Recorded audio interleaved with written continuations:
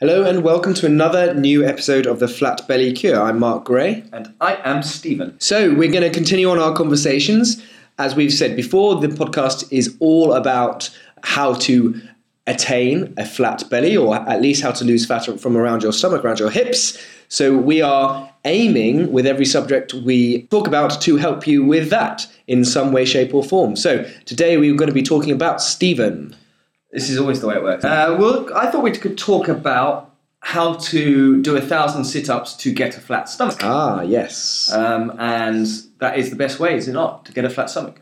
I would do 1,000,000 sit-ups. Well, yeah, that's the thing. That's the thing. What is the magic number? Or is it in fact untrue that doing sit-ups is the way to get a flat stomach? Question or statement? That was a question for you. Yes.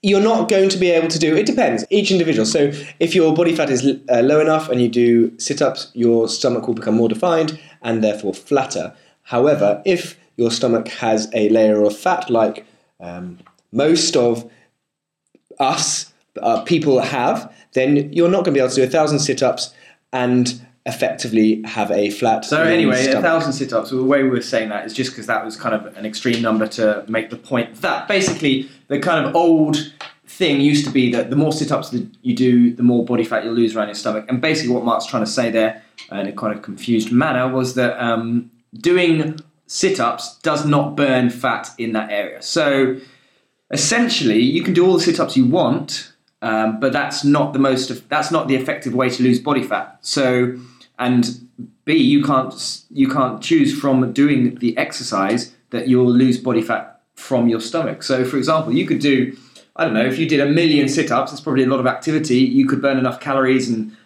to then lose body fat, but it doesn't mean you can lose body fat from your stomach. But what can happen, and I think this is what people get confused with, is you have muscles in your stomach the same as you have muscles in your legs and your arms, your biceps. Quite a lot of muscle in your stomach. Yeah, a lot of muscle in your stomach, and you have deep muscles and you have some more surface type muscles. And a lot of people have weak abdominals, like they don't have strong abs. So if you spend some time strengthening those muscles, you're going to feel tighter in that area from the fact that you have more muscle essentially in that area. So that can also or give you the appearance or feel that you have a flatter stomach. You'll be able to contract those muscles better, which will probably flatten your stomach. But the kind of old thinking that you could choose to lose body fat by doing exercise from that area is not strictly true. Now, nutritionally, you can decide, you can think about what you're eating, which can have an impact on losing body fat from around your stomach. But doing 1,000,000 sit-ups won't, strictly speaking, burn body or get rid of body fat from your stomach. Area. Yeah, and that's a fair point to make, and it's obviously a truth. And a lot of people have spent years, 10, 20 years doing abs, wanting to get abs. It's often said that to get abs, you need to go and focus on the kitchen.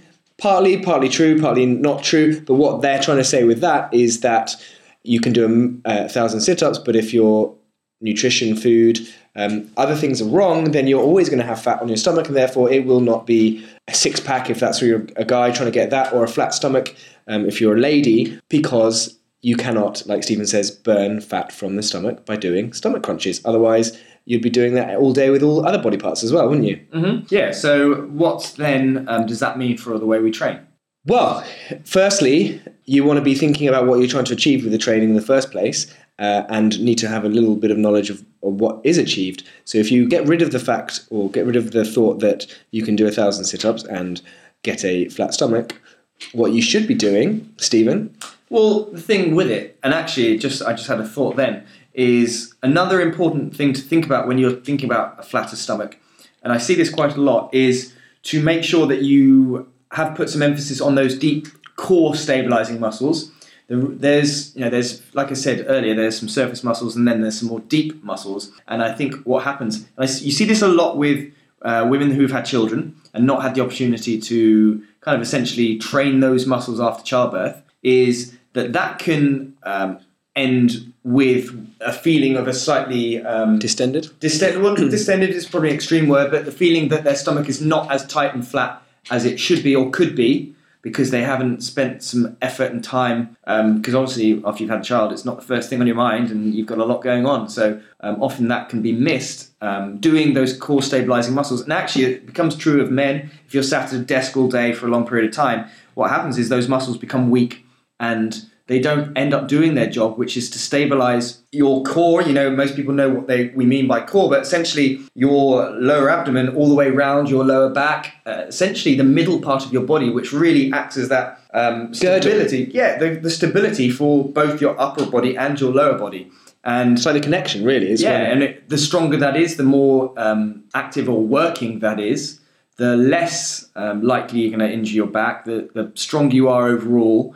And spending some time on those muscles can have a big impact on how your stomach feels, your ability to contract it and for it to feel flat, but also how it looks. How it looks, because you're holding in a better position. It's the same with shoulders, it's the same with other body parts, and stomach's no different. And to train those muscles, you're probably, for most of us, not going to be getting this muscle recruitment that you're trying to get by just doing abdominal crunches. No, you need to actually do some essentially easier style exercises. In that, when I say easier, I mean they don't burn quite the same. So there's something called a bird dog, which is basically where you're kneeling on all fours and you're lifting your right arm, for example, and push up forward, and then you're pushing your left leg back. And so you're having to stabilize, and it's not an intense. You're not really gonna. You're not going out of breath. Yeah. But the idea behind it is you're trying to stabilize and be very, very solid in that movement. And those types of exercises, a lot of the times, people have missed out that kind of. It doesn't take long to get them stronger, so you don't have to spend out years and years on them. But just actually, essentially training your body to be able to activate those muscles is important.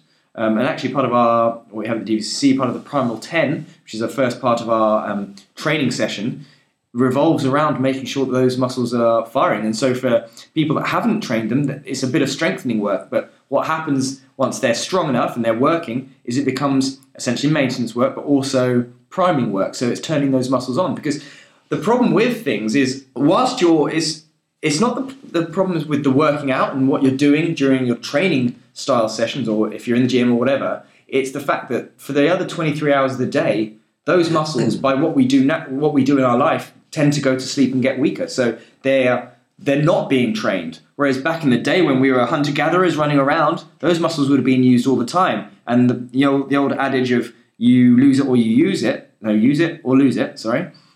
is very true. So it just means that they go to sleep. When you're sat at the desk... It's kind of like, I use this a lot, but it's like a death by 1,000 cuts. I use it all the time because you're sitting down. People are sitting down for 20 years of their life. Like, how many hours do you sit down at a desk? Sometimes it's 6-8 hours. Times that by 48 weeks of the year, times by 10, 20 years. It's a ridiculous amount of time. You have to spend, I think we might have said this in another podcast, an equal, if not more amount of time correcting that, because it's super important, because you're going to be not using those muscles for that period of time. That's right, 100% right. So when we're talking about exercises to do, we're just basically saying that if you're thinking that you're going to get a flat six-pack by doing 1,000 abdominal sit-ups. Unfortunately, that's not the case. So we're saving you time by not doing that. However, be aware of how strong your abdominal muscles are. It can the same as any other muscle you have in your body. If it's weak there, that's going to cause you issues. So you want to be strengthening those muscles as well, but don't expect them to suddenly get rid of, inches and inches of body fat. So some tips for exercises you could spend your time on. So like I said, start with some deep core stabilizing exercises. So that's ones that, like I said about the bird dog, but you also want to do ones that are involved in rotation of your trunk. And there's quite a few different types of core stabilizing type muscles, but you want to be able to do ones, like I said, that rotate your waist. You also want to be able to do ones that stop you from rotating your waist as well. So, like, for example, a front plank, which most people know, and you can Google front plank, that doesn't involve any actual movement. That just involves holding the position. Whereas a bird dog style exercise revolves around keeping a position whilst your other limbs are moving. So with the core and training the core, you're essentially trying to train the core to allow you to move your body, but you're also trying to train your core to be able to stay strong whilst the rest of your body moves, if that makes sense. Yeah, for everyday life, basically. Yeah, so we use our body in many different ways. And so it is essentially the trunk of the body that holds everything solid, that allows the upper body to really work well with the lower body as well. All right. Anything more to add? No, I think that's good. So hopefully we've given you a few thoughts, a few things to think about. If you have any questions, do leave them on the podcast, leave them on the blog. Otherwise, if you want to learn more about the DVCC, you can simply go to thedvcc.com, where there's plenty of information on there. You can download a pricing guide if you wish. Otherwise, we'll see you next time on the Flat Belly Cure. Thanks and bye-bye. Bye-bye.